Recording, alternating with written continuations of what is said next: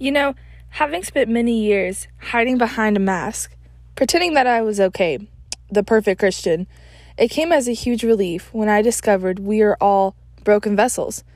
And that's okay. God is taking me on this journey, which involved breaking my heart in the way His breaks.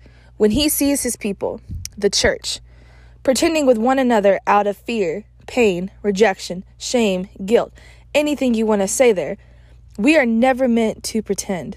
Yes, God sees you in your brokenness. And when you allow His grace to get to work, healing and restoration for you begins.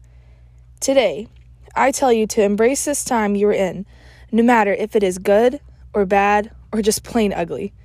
There's a purpose in this season right now. And when you embrace it and then release it back to God, everything changes. Let your attitude change and reflect to what God's attitude is for you during this current situation, because He has you right beside Him. There's purpose in this storm. Just trust Him.